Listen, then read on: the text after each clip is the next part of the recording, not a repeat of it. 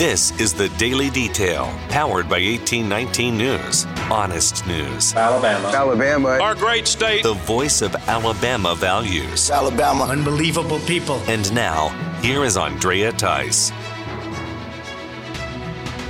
Congressman Carl is one of the first of Alabama's House representatives to react to the news that the Biden administration has canceled oil and gas leases in the Gulf of Mexico and Alaska. Congressman Carl, of course, represents the Mobile area of Alabama with its sole port. Carl says that this decision by the Biden's U.S. Department of Interior will further cripple American energy production at a time when Americans are paying record amounts of money for fuel, groceries, and basic goods. Carl says that Joe Biden is hell-bent on keeping inflation and gas prices through the roof while also compromising U.S. national security by being dependent on dictators and terrorists for energy needs. Alabama Congressman Brooks reacts to a subpoena that was issued this week by the U.S. House January 6th committee that was created by Nancy Pelosi. The subpoenas are for Brooks and 4 other Republican House members in order for them to answer questions from that committee regarding the probe into the protests and breaches of the Capitol building on January 6th. Brooks calls the committee a partisan witch hunt and says the subpoena has been timed to coincide with his race in the Alabama Senate primary this month in order to damage him as an America First candidate. Brooks says the American people are learning that what he said back in 2020 is true, that the election was stolen. He referenced the recent documentary called 2,000 Mules. Brooks also says he has 4 requirements before he will take part in any committee questions. First, they must guarantee that his testimony will be made public for all to see, that questions must be relevant and limited to January 6th. Questions must be made by the committee members themselves in person, not by their staff. And Brooks says he will first consult with the other 4 Republicans that were subpoenaed before he moves forward.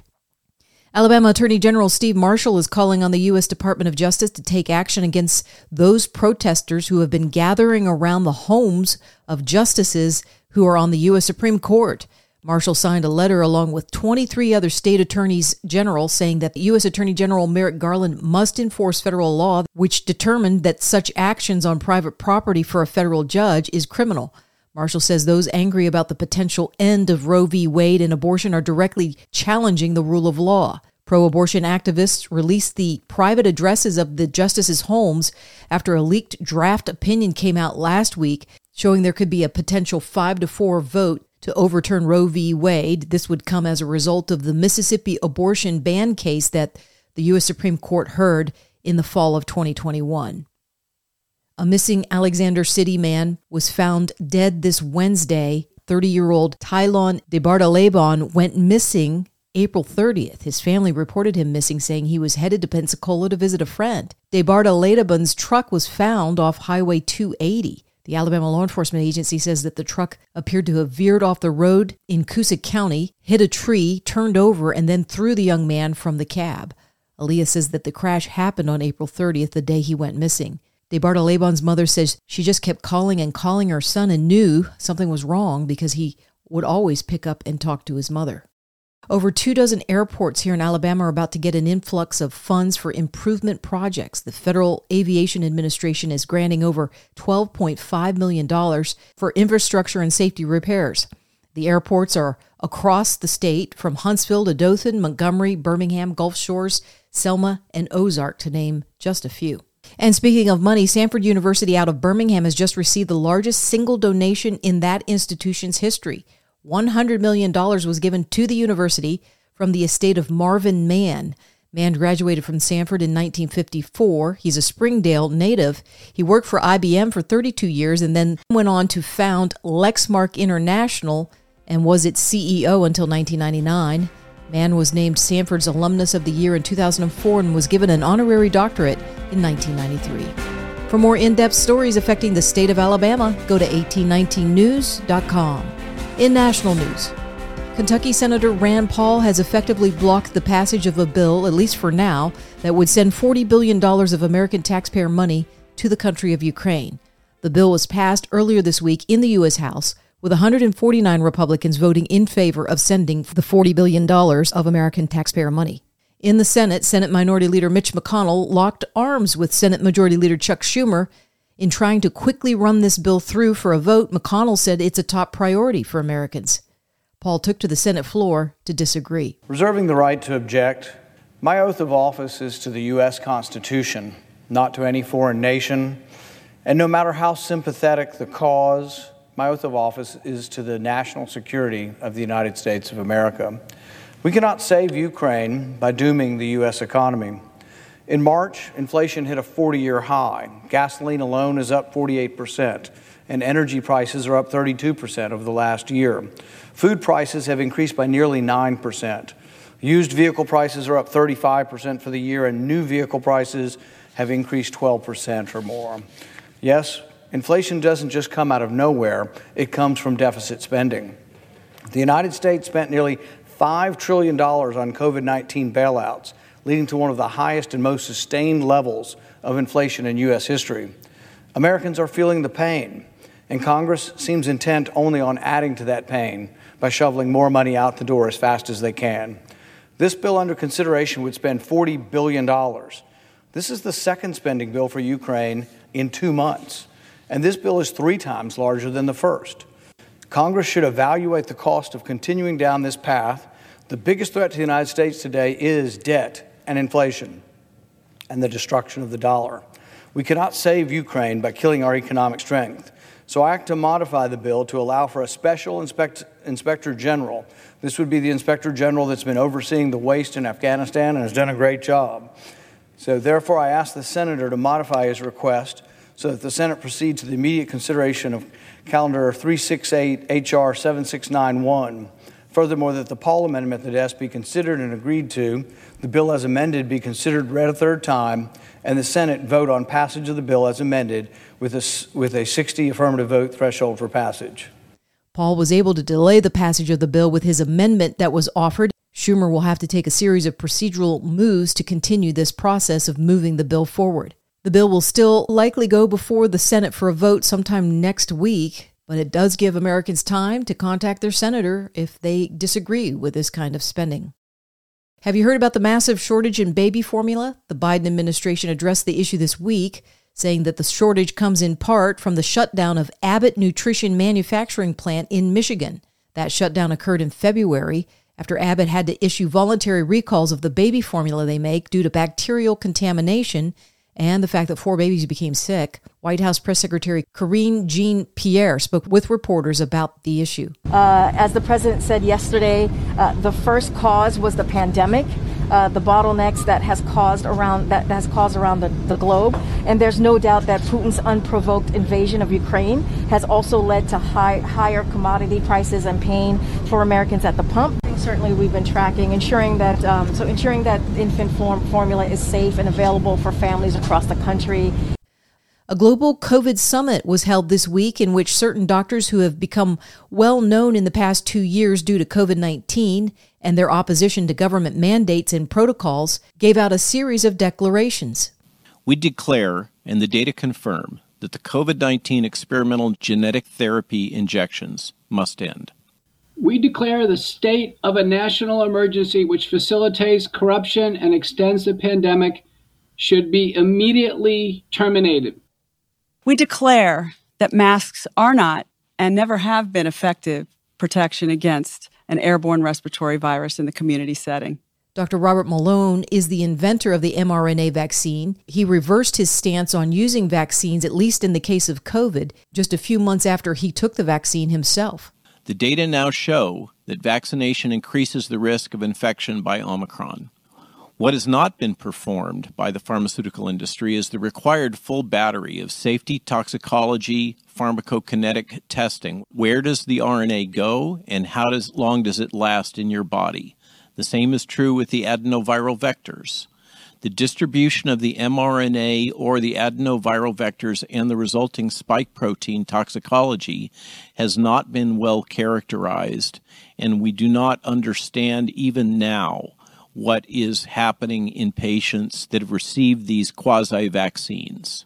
Dr. Peter McCullough also spoke. He is the most published cardiologist, also an internist and epidemiologist. The national emergencies have been used by local, regional, state, and national authorities to have unchecked power. It's led them down a road of corruption, of malfeasance, and they've worked to continue the state of emergency through methods of propaganda, which is presentation of false information from individuals in positions of authority. And it's all based on the declaration of the emergency state. And Dr. Lynn Finn is a virologist and infectious disease doctor. The CDC nor OSHA recognizes these facial coverings as PPE. Even the new ASTM mask standard, which is ASTM F3502-21, which is standard specification for barrier face coverings, state that masks are not PPE and are not protective. Therefore, facial coverings are not part of the industrial hygiene's hierarchy of control, which is a stalwart in the area. The primary mechanism of transmission was declared by the CDC on May 7th to be through airborne aerosol particles. It's not as previously thought through droplets. I'm sure you've had many an argument regarding a person's respiratory droplets carrying it, and that is not the case. It is airborne particles that facilitate transmission, and a 0.09 micron virion is not going to be mitigated by a mask, a cloth mask, a surgical mask, and an unfitted N95 and beyond. A watchdog organization called Open the Books is taking issue with two other well-known doctors, Anthony Fauci and former NIH Director Francis Collins. The nonprofit organization has released a report based on documents they obtained through the Freedom of Information Act and Judicial Watch attorneys. The group claims that between 2009 and 2014, both Fauci and Collins received royalty payments from pharmaceutical companies. Open the Books contends that this is a conflict of interest since both Fauci and Collins had control over $30 billion in government research grants, and they were able to determine which medical research groups would get the money. The organizations say that they found millions of dollars would flow back to Fauci and Collins through the pharmaceutical companies. The report estimates that between 2010 and 2020, there was $350 million paid back to the NIH scientists who are considered co-inventors.